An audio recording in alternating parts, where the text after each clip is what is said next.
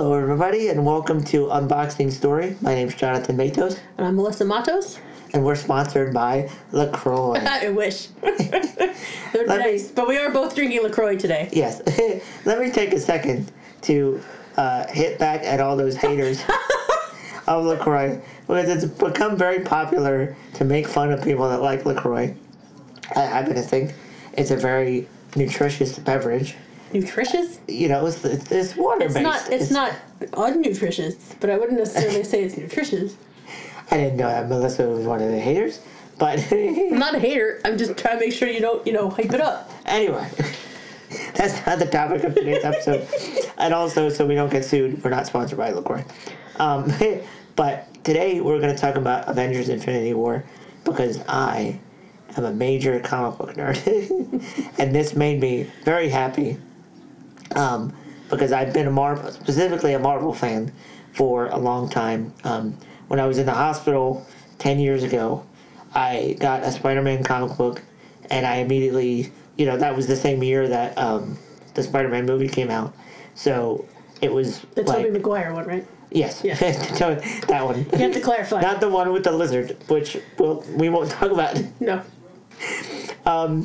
Which, anyway, I like him. I like Andrew Garfield.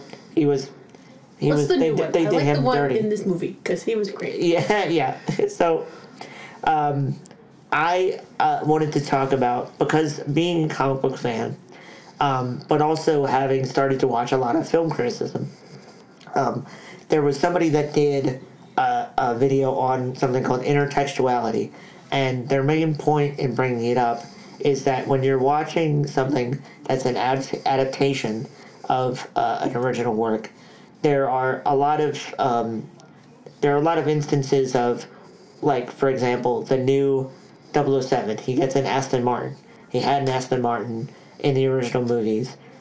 So you're given this little nugget, and it's rewarding fans of the original, and it's kind of saying, like, we know what you like, and we're willing to serve it to you. But as Melissa was saying, there are series like Star Trek Enterprise, which do a lot of... So explain how that... It's a good example. So he was pointing out that it can become a problem when you do these sorts of add-ins, where that becomes the main focus, or that becomes the driving factor in the story or something, as opposed to it just being there as a, oh yeah, I remember that's how that's supposed to be kind of thing. Yeah. Which is like what James Bond was. It's like, yes, of course he's in a tux and he's drinking that kind of martini, and it's like, but it's side things. It's not like this is main to the story. In Enterprise, large portions of what they tried to do with the story, not all of the episodes, some of them were really very good, but some of them just seemed to be driven by this, we're going to tie this in somehow, dang it, whether we're going to shoehorn that into this pot. And it just was very forced. Right. It felt forced. It felt fake. As compared to how the newest of when they rebooted Bond as Daniel Craig, that first movie was explaining to you why 007 is a womanizer the way he is. He's betrayed by a new partner who ends up dying tragically. And so there's this, like, tragic history that he has that starts with this woman that he learns to trust, ends up betraying him, and then ever since then he puts up this armor against actually emotionally connecting with people, and his catharsis is, I'm going to save the day.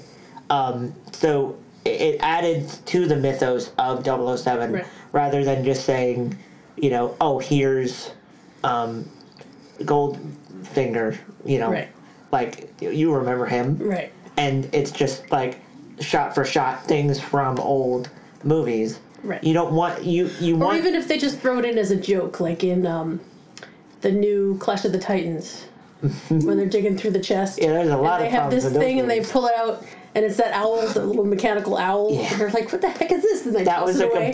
That was just funny. And I was fine with that. Okay, yeah. But there was a bunch of other stuff where you're just kind of like, no, you didn't have to, like, you don't have to force it to be... I don't know. It just. There's ways to put it in. It's pandering. Yes. It's pandering. Pandering and excuse me, when you have this is the downside of LaCroix, you get throat problems. When you have a movie that is constantly reminding you, that's a funny thing that the reviewer I watched, Brad Jones, a shout out to the Cinema Snob, he talks about it's a cardinal sin in movies when you reference a better movie in your movie.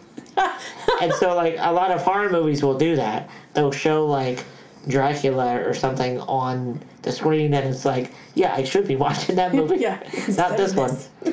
So, in addition to being an adaptation, because Avengers Infinity War is a culmination of 10 years of, there's like something like 18 Marvel movies that led up to this one.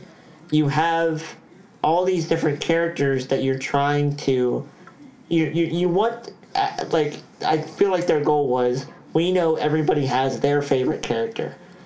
We know we've been leading up to this part of the story where Thanos comes, and he's a big enough threat that we can actually put all these characters and realistically show that there's a challenge when he faces them. So, you know, rather than, I think they did a good job, because rather than just being like having them do catchphrases or having little moments where it looks like different characters are hijacking the movie, they do very well with picking certain characters and showing growth in those characters, maintaining a certain level of humor, a certain level of fun, but without making it like Transformers or you know, denying the quality of movies that have led up to that point. So I have a list of some of the characters from these movies, and as we go through them, we'll try to and before we get into it, yes, lots of spoilers. Go watch the movie and then come back and listen to this. It's well worth seeing in the theater, so if you haven't, please do, and then come back and listen to us. So it starts out with Thor, and you haven't seen Thor Ragnarok, so It's the only one I haven't seen. But it was fine. You can still understand what happens without that one. Yeah.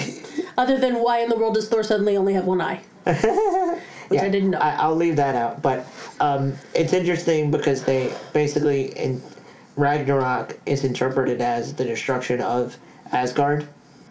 So rather than try to save Asgard as a place, they all just leave in this ship. But then, oopsie, Thanos shows up. But I feel like it's an interesting thing because the last Thor movie was very comedic. It was a comedic like director that did it, and so there was a lot of kind of absurd things, like, for example, his sidekick was a rock monster for most of it, and there was a giant wolf. There's a lot of like very absurd. There was a giant wolf in the mythology, so that works. Sure. Did they do the serpent or no? I don't think so. Because there's supposed to be a big snake that. Anyway. Melissa's. I want all the real Viking myths. Her version of pandering is to actually include things from the original text. From the real mythology. But I think they did a good job with showing you how, you know, he says in the movie that I dealt with the death of my father, the death of my sister, at my own hands because she was a bad guy. And at the beginning, again, spoilers, Loki is killed by Thanos. So, which was crazy. Immediately it becomes, and it's very, you know, it's very understandable for a character like that, because in mythology all the time people are dying and getting revenge for this and that. Yes. Like, he tries to make it seem like I'm used to this. Yes. I'm a warrior. And so he explains to Rocket Raccoon, of all people, that I'm... And I think that him taking the time to ask Thor, how are you feeling, is very much in line with what his character was like at the end of Guardians 2. Yeah. Because the whole thing about his development from that movie was I realize that I put on an act of toughness to deal with things, and it's like a defense mechanism. So I feel like both of those characters, while they were played for laughs and they were comic relief, They did a good job of emotional. of gravitas giving in this them one. an emotional arc. But but also, like, he calls him a rabbit the whole time. And I love how there are other characters that will call Rocket a raccoon, And he gets a rat, upset. and he gets upset. But Thor can call him a rabbit. because as soon as Thor shows up and he meets the Guardians, because they pick him up basically after this stuff happens with the ship, he singles out Rocket as the most intelligent crew member. Obviously, he's the captain. He's the smartest and he's the captain, so he's So, with me. I It's like thought, him in the tree. I thought that whole dynamic, and including Groot in that. So this is basically everybody's dream mashups.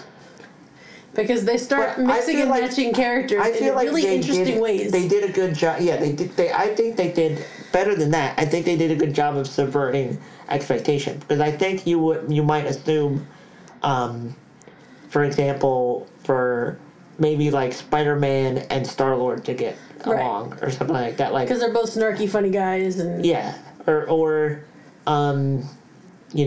for the Hulk and Black Widow to reconnect or something.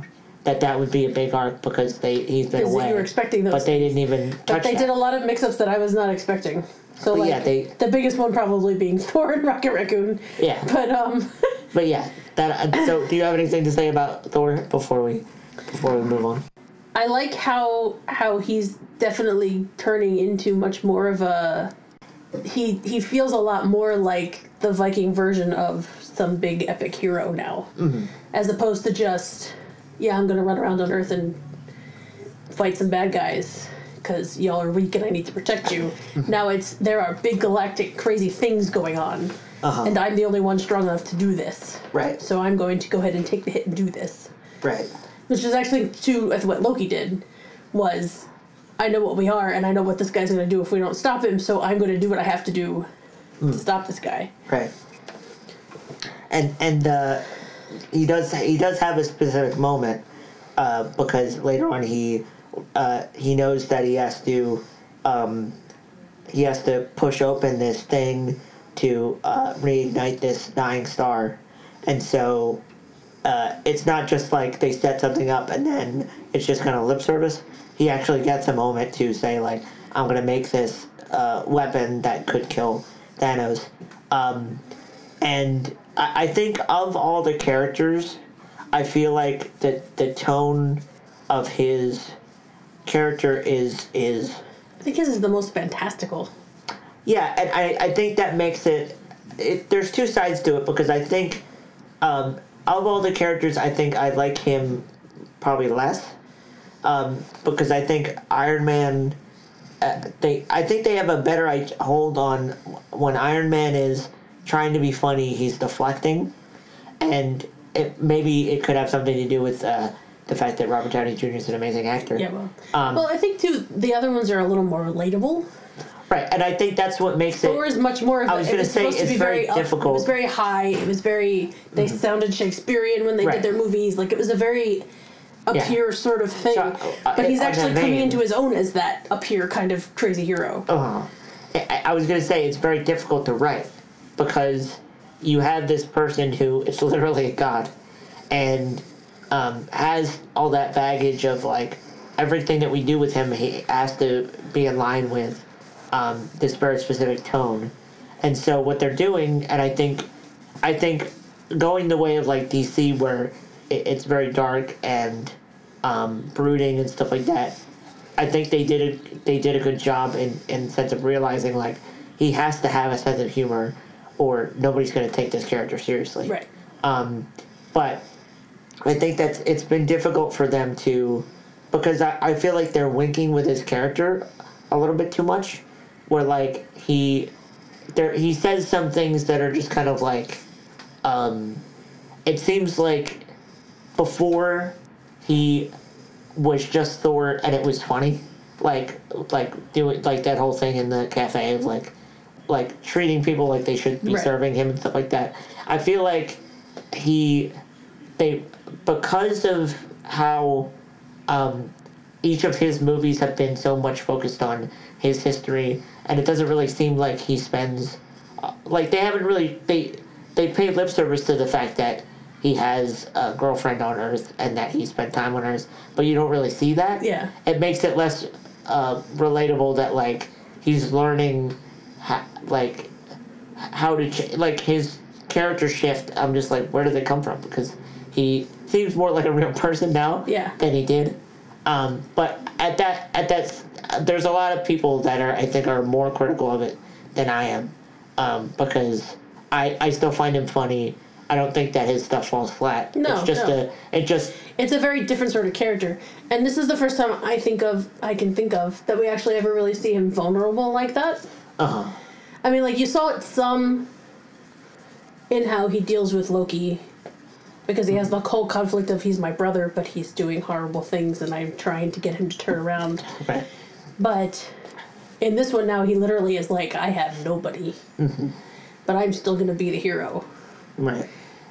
And I think another thing about his character that makes it difficult is that the conflicts with him are set up in an archetype, so that like the reason he keeps trusting his brother is because that's what happens. Yeah. You always trust Loki. He will always betray you. They did a very good job of bringing that to a head. Right. Where finally Loki said, like, you know what? No, I'm gonna finally stick up for my brother. But like with something like Cap and Iron Man, a lot of people can relate to that and relate to Iron Man's like neuroticism. Right. Whereas the Thor thing just comes from this mythic thing that some people know about, some people don't. So, but I feel like they did a good job. If you haven't read any Viking myths, Norse myths, I should call it, sorry.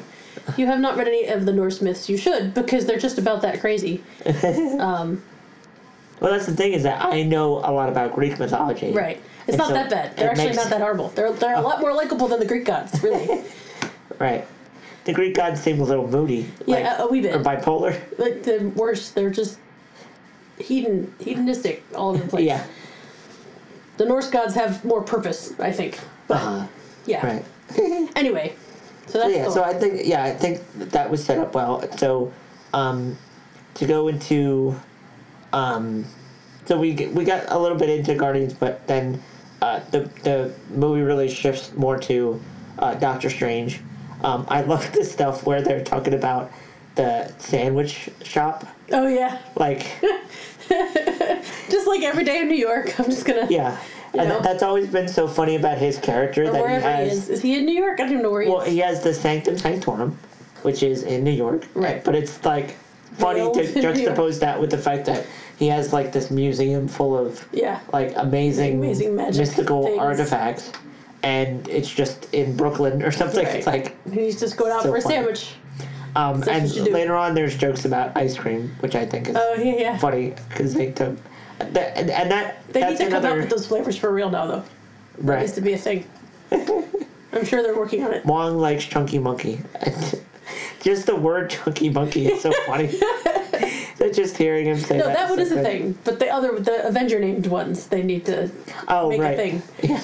Because those are funny. But anyway, so Doctor Strange, his arc is pretty much that he has the Time Stone. Yes. By the way, I also got confused because there is a yellow one and there is an orange one. They are two different ones. And I thought they were the same color, and I was confused as to why he was going after the same color one. Wait, I thought he already had that one. Yeah. Yeah, well. So now you know there are two different colors. They just look very similar. Don't get confused. In case you're colorblind. Well, in that case, you're sunk anyway. Yeah. Why is he going after gray stones? Poor people. Anyway, so and I think that this kind of goes back to the comics, because the core of that character, and I think it's interesting that they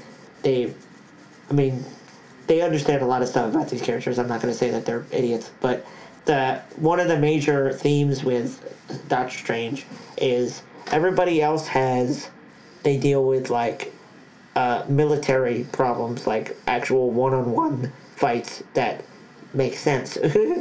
Whereas with me, I am the Sorcerer Supreme. I kind of like the Green Lanterns are in a way.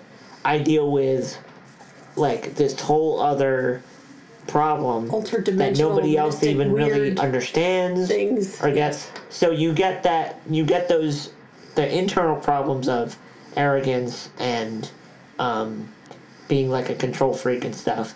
And that's why it's always been funny, and they kind of show us a little bit when Spider-Man and him meet, because Spider-Man is so he deflects with humor, and like he takes nothing seriously, and Doctor Strange is very serious about everything. So his whole thing is that like when Iron Man finds out that he has the Time Stone, he's like, well, you know, maybe we could try to destroy it. And Doctor Strange's like, hey, that's funny. And like Iron Man is trying to take control of the situation, but Doctor Strange feels like I'm the one that's responsible for this. So, you know, it's my prerogative to actually decide what happens. And I feel like they did a good, like that's something from the core of the character that they developed well. I don't need to necessarily discuss what they do with it, but he does make a decision, and he ends up sacrificing his life for it.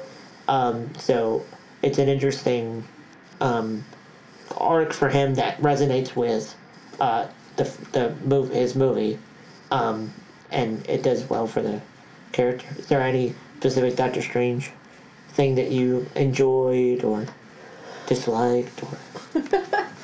I liked the interactions between him and, because especially since it was him and both Iron Man and Spider-Man. Mm-hmm.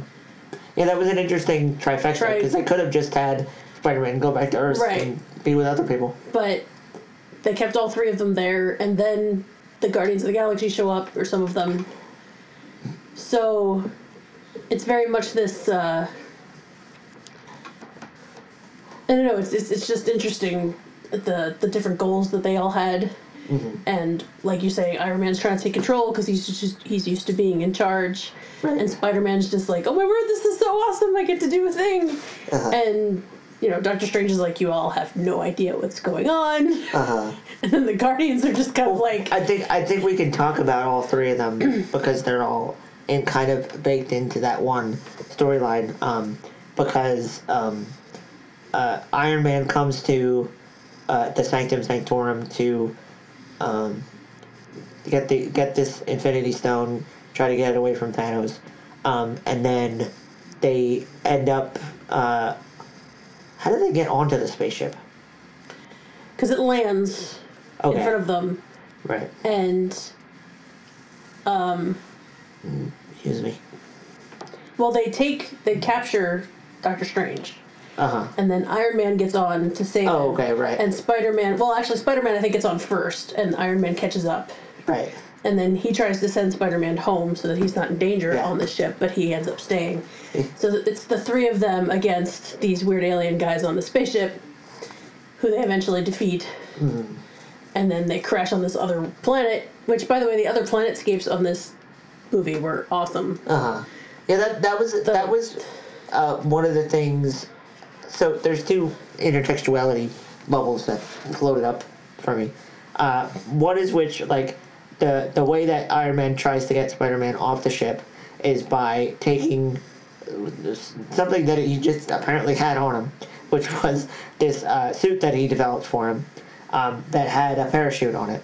So he hits him with this orb thing, or this disc, and it starts because a nanite made Spider-Man suit, which is cool. Because well, Iron Man revealed his at the beginning of the movie, which was also awesome. And then Spider-Man gets one, right? And extra legs. It's actually from Civil War, because just like in the movies, comic Civil War. Yeah, just like in the movie Civil War, Spider-Man is on Iron Man's side, and it very much plays up that father-son type relationship because he looks up to Iron Man.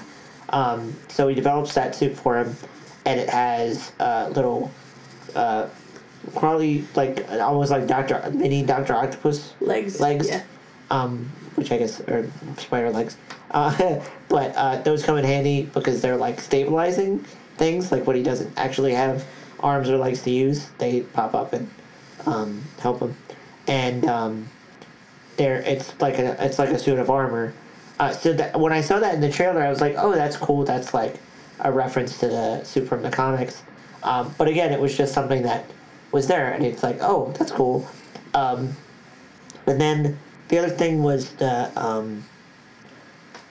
there was, you were saying about the different landscapes. I was disappointed, which I don't know why, but I think because I was watching the Guardians movies, and I think they did a lot in Doctor Strange that was like, ways of showing like this is a different, what you know about the Marvel Universe, forget about it, because there are these type of villains and these types of challenges. And what this movie I think did well was it created it. Boy, did it create like urgency in terms of like this is a threat that they haven't faced before, and so that I think goes to a lot of like Thanos actually like turning weapons into bubbles and throwing a moon at the heroes. Like that was a level of they threat. upped the scale quite a bit in this movie. But also that has to do with the different scale. places that they go. Right. They go to Thanos' home planet, which has been decimated and everything. So that was a cool looking place that they fought. They go to what's left of the Collector's planet. They go to that place, that Thor's Forge Star thing, which was really cool. Right. So they really do create like these these worlds and these new places, and it makes the scope feel a lot bigger, and so that really works well.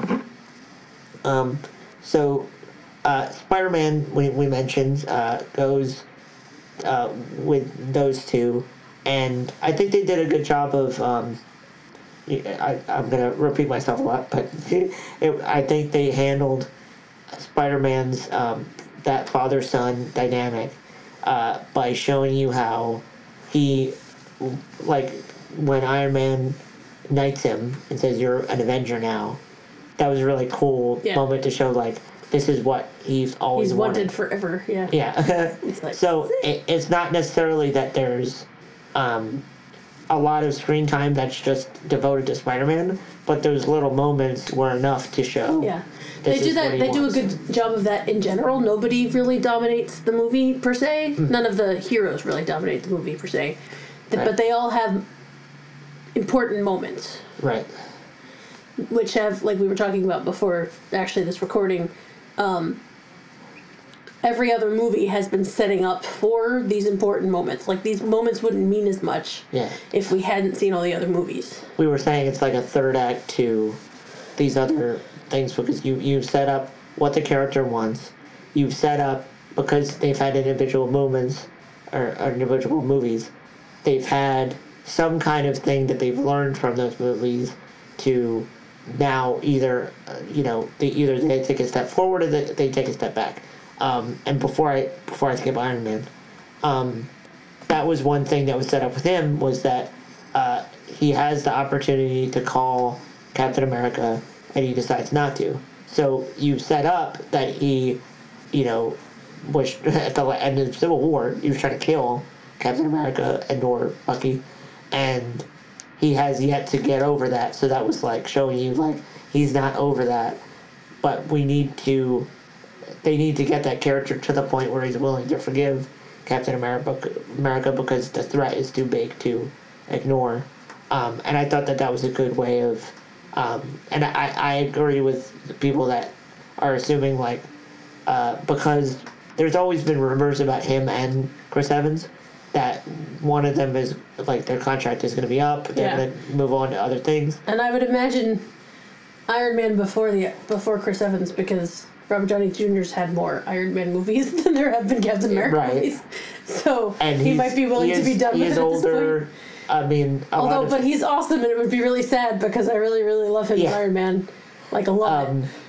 But, like, I feel like this movie gets a lot of credit for, like, actually providing some kind of closure. Yeah. Like, it seems like there is an effort to, if we're going to reboot the Marvel Universe, if we're going to close the chapter on some of these actors and start the chapter for new ones, you know, this is setting up what seems like it's going to be a very good payoff.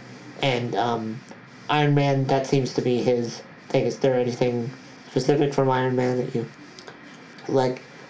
His suit is awesome, as you his mentioned. suit is amazing.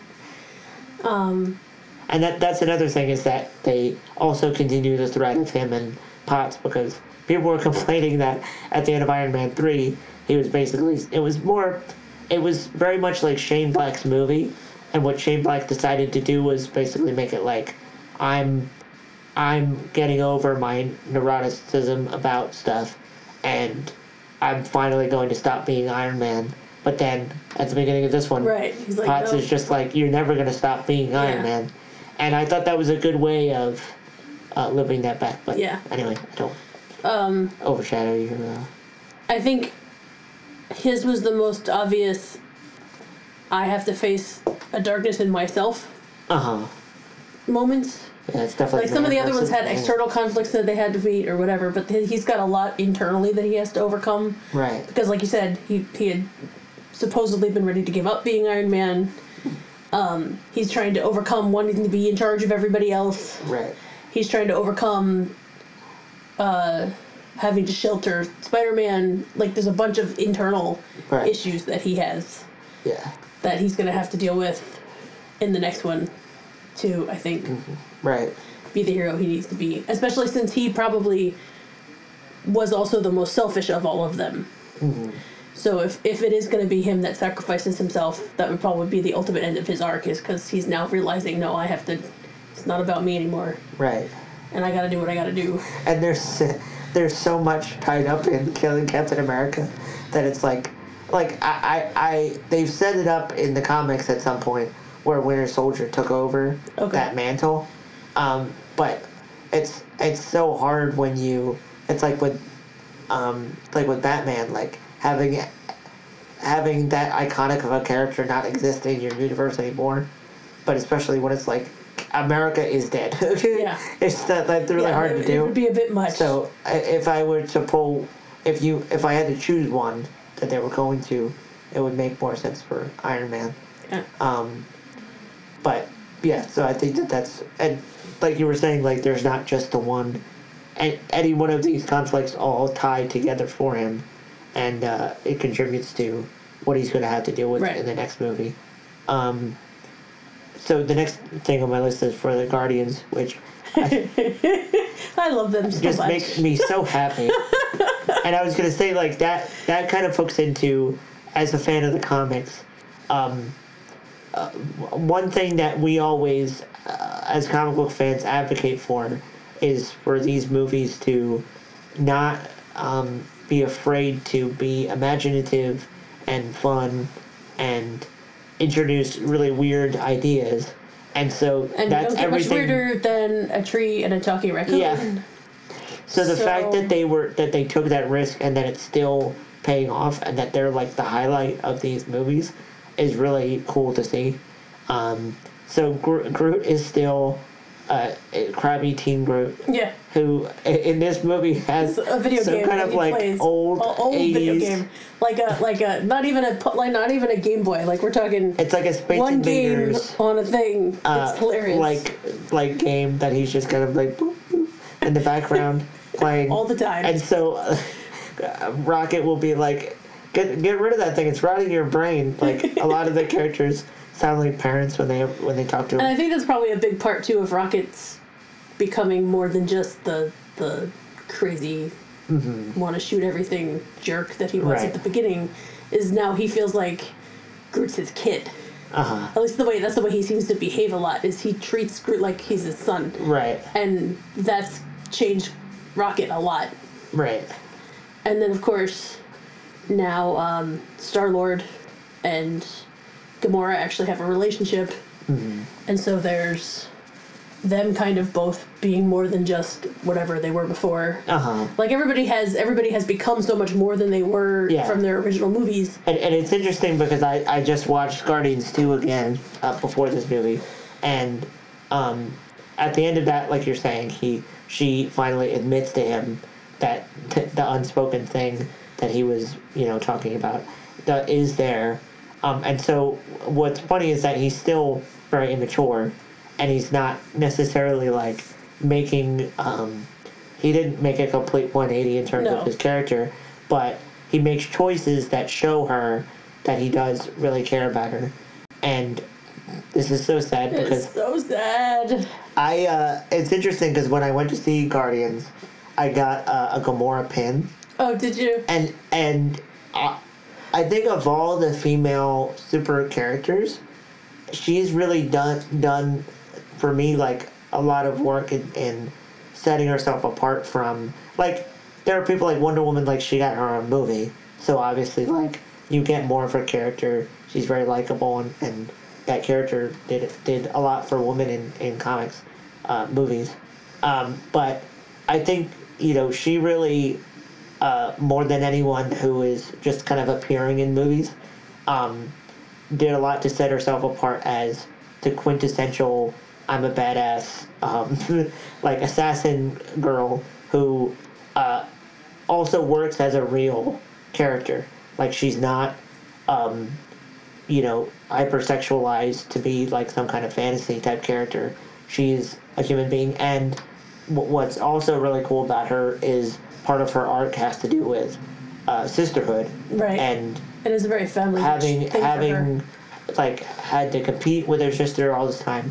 And being forced into this weird family, her strength comes from showing that, like, she is noble and is trying to protect her sister and, like, still work things out with her, even after her sister's, like, doing all this really horrible stuff.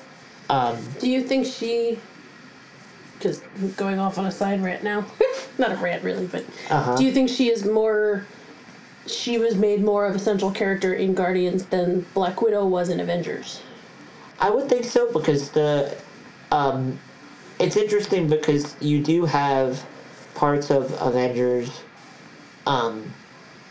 where, like, Hawkeye and her, you get the idea that, like, she has stuff in her past that she wants to atone for, but I would say that of Joss Whedon's writing, it's been kind of weak in terms of, like, when that came out in that movie, it was a cool peak, but it didn't really feel real. You didn't see something or really get the weight behind that statement, right? That she has things that she regrets. And then in the second movie, there was a whole bunch of people that were pissed off about her because you get like a lot of that weight was like the only thing that you got from it was that she was unable to bear children. So it seemed like that was the thing that made her past horrible. I think if you were to ask Joss Whedon, he would say that was just an example of something that her character felt was it was important to her, but it was taken from her. But I think with Gamora, because you have the fact that she's a daughter of Thanos, because and you see a lot of that in this movie, because you have the stuff with her sister, and because she's kind of like the matriarchal figure in this weird family of lost boys that are running around. Like, and I think a lot of it has to do with Wendy, John. That's she's true. Totally Wendy. But she plays. Zoe Saldana plays it so well, where she's very much like Drax. Not gonna like her acting really brings out this like, and I think it's very hard, especially when you're in movies that are so geared towards men and have a history at least of being placating to men, to not, number one, not be over sexualized, but number two, it was a big problem with Breaking Bad and Walking Dead, where the two female characters were immediately lambasted for being, overly, being bitches, like, just well, that's true, and she's just, not mean at all. Right. She's not. And I think she's been a normal person. There's been not normal, but there's been debates in terms of like, well, are you just a 20-year-old who's never talked to a woman? Yeah, maybe. Maybe that's part of the problem. But like it's very difficult when you have a male character that you're trying to write negatively about. You're trying to show that they have things to improve, and you have a woman in their life to not just write everything that is like critical about that person and have that be making them overly critical so that they don't solve all their problems right away. Like it's very convenient to just make them not helpful, right? And then that's part of why they don't solve things about themselves. But I'm gonna miss her character. She is killed by Thanos to get the Soul Stone, and I think that moment does a lot for his character. But we'll get to that later. I just think they did a really good job. I mean, so it is always hard to put the female superheroes have always had a rough time. We've got Elektra. They have terrible solo movies, generally speaking. And they're really hard to add into group movies because, like you said, they tend to either be overly sexualized or they're to be a problem. Jessica Alba. Yeah. Fantastic Four. That was so horrible. But, I thought Black Widow was really well done because they could very easily have made her the kind of spy that just goes and sleeps with guys to get the information she needs. And instead she has a very convenient, very clever, witty way of interrogating people. And I say interrogating with air quotes because she makes it look like she's sad and vulnerable and gets you to monologue in front of her and then says, oh, well, thanks for telling me, and leaves.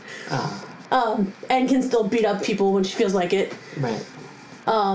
And made her, she wasn't there just to be a romantic interest to anybody, because as you find out later, Hawkeye is married. So it's not like she was with him ever. Yeah. And all those other things. I think that they've done well with writing her in terms of, making her feel like a real person. Right. It's not that she is written poorly. I just like Gamora better. Person. And then Scarlet Witch also became a major player, at least I guess in Civil War, right?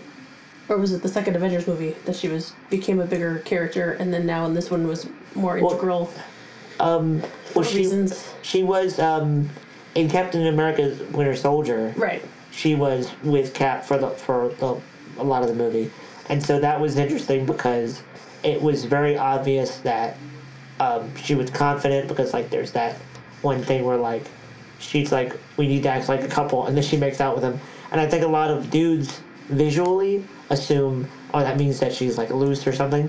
But when you show how that character is and show how how as a woman, as a confident woman, she is trying to get Cap to realize certain things, and basically I feel like she treated him like one of the guys kind of thing. Yeah. So whenever there would be something where she's pressing him up against the wall or something like that, I think all the guys in the room are supposed to feel like Cap, where it's this beautiful woman is pressing him up against the wall. But rather than focus on her as a sexual object, it showed that she was just doing her job and helping him in the way that a woman would.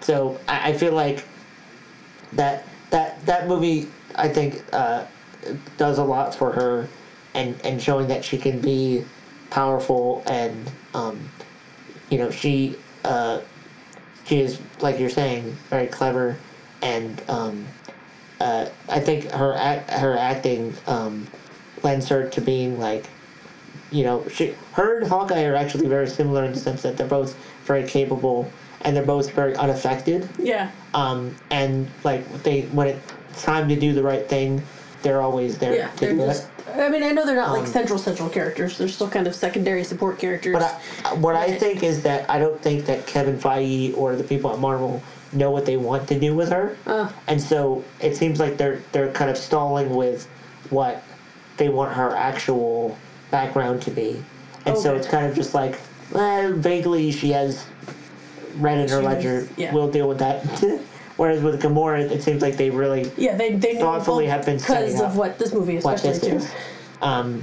So But yes. I was all right. So go ahead. So Go yeah, next. so the Guardians are always fun. Yes. And so And Star Lord meeting Iron Man is not a disappointment at all. It goes exactly as well as you would expect, and it was. And lovely. I think that I wasn't thinking about this, but because Star Lord knows the extent of his power, I think that number one, when they're trying to get the Infinity Stone, I think it shows that he is conscious and at least smart enough to know, if I get it, I can actually probably handle it in a way that another character can't. Couldn't. But the funny thing is that he's still not at the level where people trust and respect him enough to let him take the leadership role. And I was surprised actually, because at the end of the second Guardians movie, doesn't he realize now he's half God or whatever it is that he is? But does he not have control over that kind of crazy nonsense, or like is it limited? I think that's the kind of idea concept. Of it, so he doesn't because like it's kind of like Luke with none the Force. of his fight scenes involve him doing anything cosmic. Yeah, because it's so to analogize it to Star Wars, he's Force sensitive but not trained. Okay, so he could eventually do crazy nonsense. Yeah, but he doesn't know how to yet. Because Ego was trying his father. Because I expected when he had that one part where he realizes Gamora's dead. And Iron Man realizes he's about to lose it. He starts trying to like, don't do it. I thought he was going to go cosmic then and do something, but he still didn't. He just kind of beat on the big guy. And I'm like, you do realize this isn't doing anything, right? Yeah. You can blow him up with your mind. But they needed that like hubris thing of like, he's not thinking. Right. He's just angry. Reacting and angry and ticked. So that I think that leads us well to Thanos and how Gamora. Wait, we cannot skip Black Panther. Well, that's in other characters. They don't really. Why is he other characters? Because he doesn't really have. That's the thing, is that there are other characters like Cap and like Black Panther who we as an audience know are awesome. Yes. And especially since Black Panther just came out, they were very intelligent to be like, okay, if this character exists, people know about him. Guess where we go when we want to be safe? We need to be safe. We go to the awesome dude. We go to Wakanda. Who's got the massive shield around Wakanda, and we can defend ourselves indefinitely from hordes of aliens. I just wanted to throw that in there because it was awesome. And you can talk. They were brilliant, and I love that his sister's that brilliant scientist that's like, I'm going to fix this for you. By the way, you have no idea what you're doing, do you? I didn't realize this, but she's a Disney princess, and she's happy about that. Is she really? Well, I mean, she's... Oh, I guess, technically. Yeah, she's the... That's right. She's the princess of Wakanda, so she counts as a Disney princess. Yeah. I like this. Yeah, so she was... They're just funny the other day. She was like, I'm a Disney princess, and I don't know how to deal with that. But, to go into that, like, they do a very good job of reminding you how cool Black Panther is, and showing you him... stepping up and being like, I'm an ally to, to be relied upon in a time of need. And I think that's one of the shots that a lot of people are calling out, where the Thanos unleashes a horde of these unthinking kind of reptile monsters. And at first they shield up the place where there's like this big force field, but they decide to let some of them in. And it's kind of cool to see Black Panther and Captain America running together. Yeah. But Black Panther's just a little bit faster. Bit further. So that was a really cool part. And I think a lot of people were, like Melissa was saying, there was somebody next to her that was like very excited because he had just seen Black Panther. And, you get the idea that this might be one of his first superhero movies. But his girlfriend knew all the Marvel things, and so she had to stop and explain every now and then what was going on. By the way, Bucky is his friend from World War II that got frozen with him. Yeah, and here's the long roundabout explanation of who that is. Brainwashed, but now he's hiding out in Africa. Okay, yeah, and we're good. But I feel like with Black Widow and Cap and Black Panther, they did a good job of showing you that these characters are here, they're ready to fight. They gave them moments to be cool and do cool things. Like, for example, with Scarlet Witch, which we'll get into, her and Vision have a thing. But with Scarlet Witch and I can't say any of the other names besides T'Challa because I know that from the comics. But his general, his right-hand woman, and a Black Widow all fight this huge daughter of Thanos, and it's kind of cool because it's like all women fighting, right? But also it just lets them all have kind of cool really moments. Awesome scenes, yeah. And like the general girl sees Scarlet Witch for the first time fighting, and it's just like, why was she up there the whole time? This whole time, she should have been here fighting with us. Yeah, because Scarlet Witch does have some amazing powers. Yeah, which they can't explain, but because for copyright reasons. Yeah. But if there's anything else you have about, I just think we should Black Panther. I wanted to jump on your order here and say that we should do all the other characters first and talk about Thanos last. Okay, yeah, that makes sense. So Scarlet Witch and Vision have a big part of the story because Vision has one of the stones in his face. Head, right there. So obviously that's going to be Is his the yellow one or the orange one? That's the only thing I can't understand. Not that it matters really, but because it's the mind one, the yellow right? one. It's the mind one. Yellow. Okay. Because I think it contrasts better with green. Maybe I don't know. I don't know if they changed any of the colors. I don't know from what they are in the comics. I did try to read. Oh well. We'll talk about that later. Yeah, we'll have that too. But I think for one, it's a very awkward thing as adapting Vision and Scarlet Witch when one is human and the other one is a robot. To make that romance work, and by gummit, they did it. They did. Because I tend to forget that Vision is not a person. Right. Because there's so many aliens running around in this movie.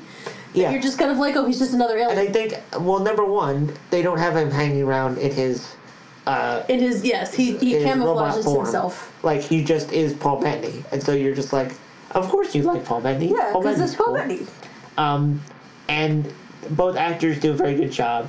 They have chemistry, and they're just doing relationship-y things. They're not calling out the fact that one is a witch and one is a robot. But that's...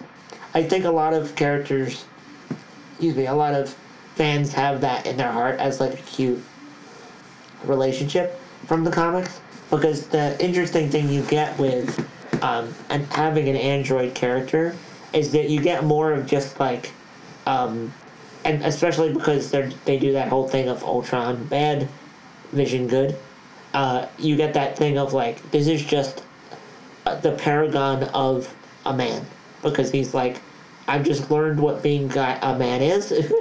And so he's very polite. And very innocent. And very innocent. So, like, having him be in a love relationship, even though to take it mentally to where it goes, you get that part of the dynamic that he is innocent, and like there's a part where he says, I think that I'm just gonna say it, I love you, or something like that. Like, you get that whole thing of like overthinking things and trying to do things logically, and he has, when in the realm of love you can't do that. Normally, and John knows this because I have tried to watch movies that he is like to Ex Machina and other things where there are constructs of people that were made, right? But they were made with the purpose of being, I'm going to make this my version of an ideal woman, or whatever.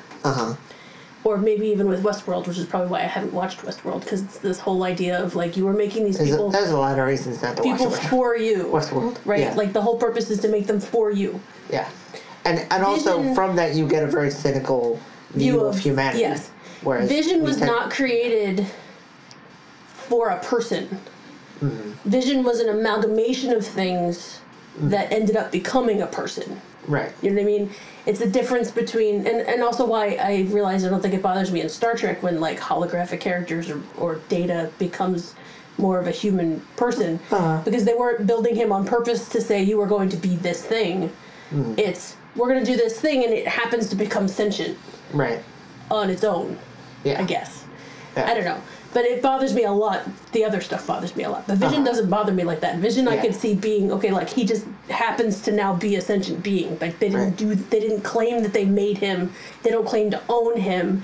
They don't claim that he's their robot slave. Like, he's a person to them, to all of them. Right. So it's different. And I think that's the key to his character, and it's what, throughout the movies, if you're going to look at the text of everything that comes before being brought to this, they set that up in terms of him being a very innocent and, you know, kind of like a miracle character. Right. Who... Like, it just happened. He wasn't... Right. Stark wasn't trying to make that. And through it, and what's interesting, and this this kind of goes to something that there's a psychologist that me and my sister have been following named Jordan Peterson, who was talking about when artists are trying to send a message and basically end up making propaganda versus having some kind of like vision or this cool idea that comes out, and I feel like that is more towards what they haven't been trying to say anything really with Vision. They haven't been referencing him as an artificial intelligence that could one day become evil. Yeah. Like, it's just a character. And so by making him a character who learns and adapts, and it's very organic, and so you have this arc where he was essentially, from his inception, very optimistic, and since then was willing, even in the face of sure destruction, able to make that sacrifice for somebody that he loves. It's a very that arc works, and it brings to bear stuff from the comics and from the other movies. And to go with Scarlet Witch too, she had like her being the impetus for Civil War, in that she makes a mistake, and he feels like protective of her. They kind of follow that thread too, where they're kind of like trying to make their relationship work while she's a fugitive, and she, when he is in danger, is unwilling to leave his side. So that also goes to what her past was, and does a real good job of keeping that in there. But I'll be interested to see what they do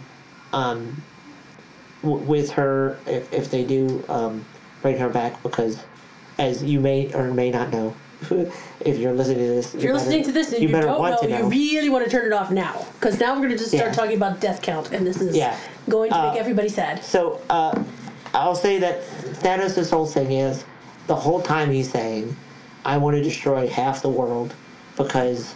Half the universe, yeah? Yeah, half the universe. Because my home world was overpopulated. There were too many wars, too many famines. So my solution is I'm gonna... Decrease the surplus population? Yeah, yes, to quote Charles Dickens. Well, Ebenezer Scrooge. I won't say that Dickens said that. Dickens, through a character who was an idiot, said that. So his thing is that you don't understand. I'm having mercy on you because I'm letting some people live and some people die. And at the end of the day, we're gonna have balance, and that's his whole character thing. And it really is his movie, because that's why I wanted to talk about him last. Having a character who is the one that's pushing the plot forward, because the one that dominates this movie. It is about Thanos. Yeah, he is the one making decisions, and because none of them can come close to defeating him, in different locations as they are, and he's really just moves from stone to stone collecting them. He is the protagonist in terms of this, and he's the one who wins. So he gathers the stones, he snaps his fingers, and everybody but the original Avengers just disappears. Of the main characters. Yeah, so... And, half the world disappears, cars start crashing, it's the end of the world, Right. So what people have been saying is that everybody who died before that is dead. Yeah, I'm pretty sure Gamora's dead. Yeah. Still not sure about Loki, because you never know with Loki. Right, and... Because it is possible that they come back, I imagine. And Vision, because Vision got the stone. Because we don't know if the people in Wakanda managed to get him disconnected from the stone before he died. What I was going to say is that with Scarlet Witch's character, it could be interesting because I think her powers go awry, and she kills... In the comics, there's a storyline called Avengers Disassembled, where something happens, she gets real stressed out, and she kills Vision, Hawkeye, and somebody else, I think, with her reality powers. So the Avengers and everybody else are just like, what do we do? Because she didn't mean to do this, but she did. And she's too powerful to just leave alone. So I don't know if they're going to go, because she disappeared, and I think maybe is more likely to come back. I don't know if they're going to do that. I would be hesitant to say that they should, because I think that could go into the... Like, in the comics, it's interesting because she ends up trying to solve the problem by doing what her father always wanted, by making mutants in charge. But I don't know what they could do that wouldn't have a lot of people saying, like, well, once their man's not there, she just goes crazy. Right. So, like, it could be interesting to see what they do with her. Well, considering she is one of the few people, apparently, that is able to destroy one of the stones, I imagine she's going to have some part in doing that. Right, and that would be the thing. Give her agency, let her overcome this in some way. I could see that happening. I could also see her being one of those ones that are self-sacrificial, as in, like, if he's got to go down, then I'll go down with him. Maybe. Right. I'm not sure. But anyway, that just popped in my mind. But either way, I'm pretty sure Gamora is dead and is going to stay dead. Because she was very central to dying. And it is very sad. Like, her death was a main point for Thanos. Because we all realized, oh wow, he actually does love somebody. That's a shocker. I think that was a turning point for him. Yeah. Because I think what they're trying to set up with him is this tragic figure who is outwardly saying, I'm doing this for the good of everyone. But what she was trying to tell him is that you say that you love me, but I know that you don't. Yeah. Because you don't care about me. Like, everything that is wrong about... That was a very good line. Everything that I hate about myself is from you. So, basically, in order to get the Soul Stone, you... what's his name? Red Skull? Yeah. Red Skull pops up as a wraith. As a wraith, yes, totally a wraith. To in limbo, inhabits guarding this the Soul planet. Stone. And he's just like, oh yeah, by the way, if you want this you have to kill somebody that you care about. Yeah, you have to give a life for a life. And like you were saying, somebody that you care about. And so I think Gamora was aware of this, and I think she thought that she could show him, the error of his ways, but it ends up... But it proves to himself that he really is dedicated to doing this. Her first play was telling Star-Lord to kill me. To kill me if he takes me, because she knows he's going to do something involving her. So he tried to, but shoot bubbles. Yeah. It didn't work. Because reality bending sucks. Yeah.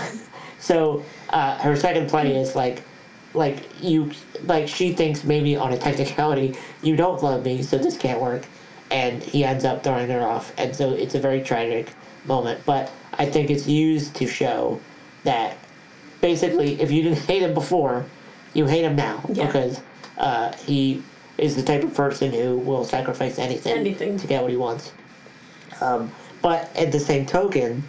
Even I think himself, surprisingly. Like, I think he would have been fine if he had been one of the people that disintegrated.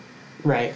Like, he is literally that signed on to this insanity. Right. Because he's literally dying when he does it. Thor buries an axe in his chest. Right. And he's in the middle of dying, and he's like, screw it, I'm doing it anyway.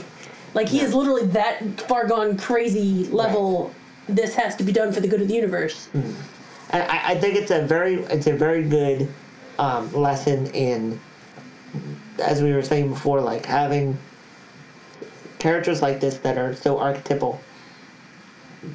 Excuse me. It's very hard to write these people who are this crazy in a way that is satisfying, but having that through line with Gamora, right, made it obvious for both of them why they are what they are and why they were doing what they were doing. Right, and having the backstory of Titan, which is why I'm excited about the whole Doctor Strange apparently saw what's coming arc part of this, because yes, it looks dire, and yes, this dude's crazy and thinks he knows what's good for the universe, but Doctor Strange knows why all of this had to happen the way it happened. Right. So. Yeah. Plus, we all know there's part 2 and more movies coming. So, yeah. So we're not too sad about all the people that disintegrated. Except Spider-Man's scene, because that was sad. Oh my goodness. They made some more feely than others. Some people just turned to ash. Some people had seconds before they died. Right. And they knew they were dying, like Spider-Man, who then throws himself into Iron Man's arms and starts crying and scared. And don't let me go. I don't want to go. I don't want to go. I don't want to go. No, you can't do this to us. Yeah, it was a very sad moment. But now that we're talking about Thanos, you read part of the original comic. I got through, like, maybe the first comic book. I don't know how many pages they are usually, because it was online. So I was, like, scrolling through pages, and it didn't really show where one book ended or anything. Right. Oh, okay. But right off, I could tell it was going to be very different than the movie anyway, because at the beginning of the set of comics, he already has all 5 Infinity Stones. Oh, okay. So they led up to it. Right. With other comics and stuff like that. So it was, or maybe he only needs one more? No, I think he has them all. Okay. I don't even remember. Because I got so distracted by all the other stuff. I don't even know who the person is who's with him. So you know that he's doing it for Death. No. That's not how it read at the beginning. Oh. He convinced Death that he was in love with her and got Death to get him the rest of the stones. Oh. That's what happened. Haha. So, Death is in love with him, and it looks like he betrayed her when he took the stones. Because, like, he told her what he was getting the stones for, but it was not what he was really getting the stones for. Sort of thing. At least that's how I read it. And that's about as far as I got, because at this point I was like, A, Death is a woman. When does that ever happen? B, he has already got the stones, and who is this freaky sidekick? And then there was these people that I think were working for him. That Death got to send, he got Death to send into the dead bodies of humans, so they're now in human bodies that had just, like, driven off a cliff. So now they re-inhabited these bodies, and they were going to go do something for him on Earth. I was like... Wow. Yeah, it was immediate cosmic crazy level stuff. Like, it wasn't even, we're going to lead into this gently. No, we're going to start on some foreign planet, and he's talking like he's a god. We're like... Right. That's what I was saying with scope. Like, I think Guardians had different ideas and different locations, but having that thing of, like, I don't know what movie I'm watching. Yeah. It's like... That you get that often because with comics, it's different sets of writers that get to give different takes on different characters. So sometimes they'll go a complete, like, 90-degree turn. But it starts with his sidekick monologuing about how amazing Thanos is and that he is God and that he is. Is that Bon Mot? Was that the ugly face? Right? I think it was. Sorry. Yes. I mean, not. I mean, it's a. It's like a fictional character. He's like picture like typical sci-fi alien, like X-Files alien dude. That's what he looked like to me, kind of. Right. Anyway, but yeah. So, I mean, I still would like to read Infinity Gauntlet. But it's very, very different. So in terms of framing it as all these heroes coming together. I didn't even get to the heroes yet. Yeah, so it goes, but that's. But I'm imagining that's still the idea, is that it's still bringing all of these people. Well, I think that it's important. It's an important point to make about the difference between what entertainment has become and how. I think what the balance is now is that you have so many choices as to the media that you're going to select, and so what studios are afraid of is if they take a chance on something that people aren't going to recognize that and they'll lose them from the get-go. I think Guardians is an example of how you can take a risk, you can take your time to develop the characters, and it won't matter because they did the work beforehand to create the brand, Marvel. Right. And so people trusted that enough to give Guardians a chance, and now we have these characters that we really love that weren't popular in the comics even. Like they had a limited series that came out in like 2008, but it wasn't. I didn't know who they were until I saw the movie, and I like them on. So it's. I think that just shows that like there. I think one thing that's going to be a theme in this podcast is that we miss a time when you would find some classic story that is classic because of the ideas and the characters that are presented in it, and it's not It's not like a reboot or an adaptation or something. It's just this idea, this character executed well. Mm-hmm. We have less of that now than we did. Yes. But I think it's good that we have movies now that, even though they are based on archetypes, they're based on stories that we've told, again and again, that they're still done well. Yeah. And that you still like the characters, you like the ideas, and that there are those things there. They're not just explosions. So we both really enjoyed the movie. I think that they did a good job, and I'm looking forward to the next movie, even though this one was a bit of a bummer. Right. It was still enticing.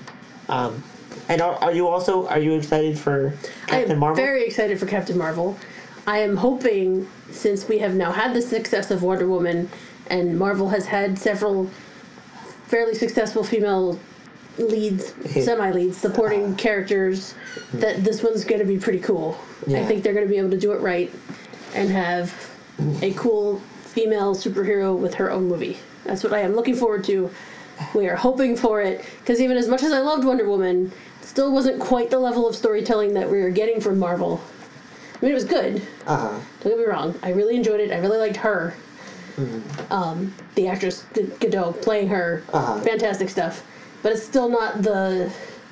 I don't know. It could have been better. Well, we want the Marvel version. We got the DC version. We got the DC version. The archetype. We want the Marvel version. We want a little more to shoot on. Before we end, I want to bring up this stupid movie coming out called The Spy Who Dumped Me. I can't get it out of my head. The Spy Who Dumped Me? Yeah. Because I specifically have an axe to grind because I was writing it was a kind of ensemble thing. There's 3 characters, and the whole thing is supposed to be modern day spy thing, and so it's part of it as a throwback, but it deals with social politics. It deals with racism, sexism, and a whole bunch of different stuff. But this movie is Mila Kunis and the blonde that was in Ghostbusters, who's from Saturday Night Live too. Okay. It's the joke, and literally it's in the tagline, is minimum experience, maximum damage. And the entire joke is they're women and they're trying to fight the bad, and it's like, how insulting is this? Oh, I remember the trailer for that. Yeah. Yeah, that did look horrible. It's just sad because, like, I could see, like, for example, Spy. The whole point was this woman who's been in the office and has been this level of, like, intelligent and doing her job is then expected to actually go out into the field. And so you get a character arc. They're not a complete idiot. No. Who is... And she can actually do some stuff. Right. She kicked some butt in that movie. Right. It's cool. And you also get the whole thing of, like, you can relate to this person who has been...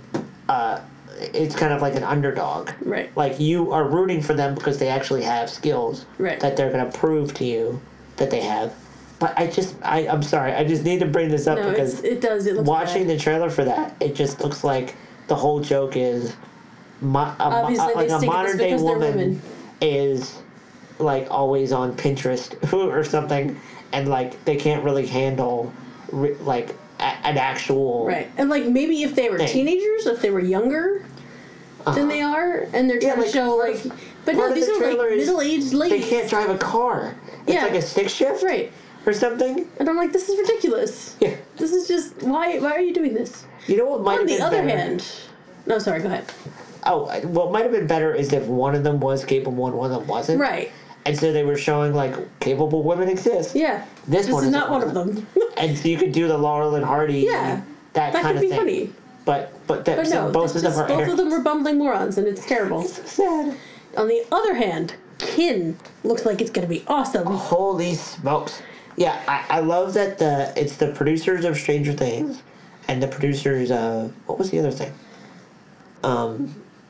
It was Stranger Things and Get Out, wasn't it?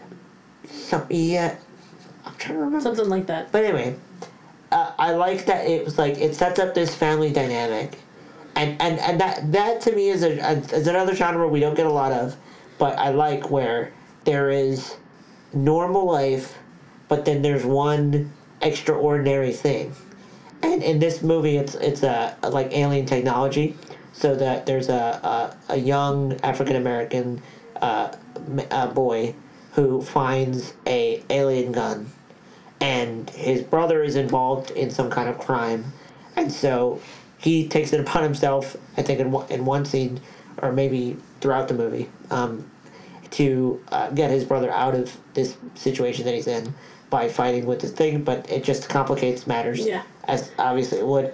But it's because it's by the people that are doing Stranger Things, it really makes me excited to see like that become a more prevalent like genre and that we see more of.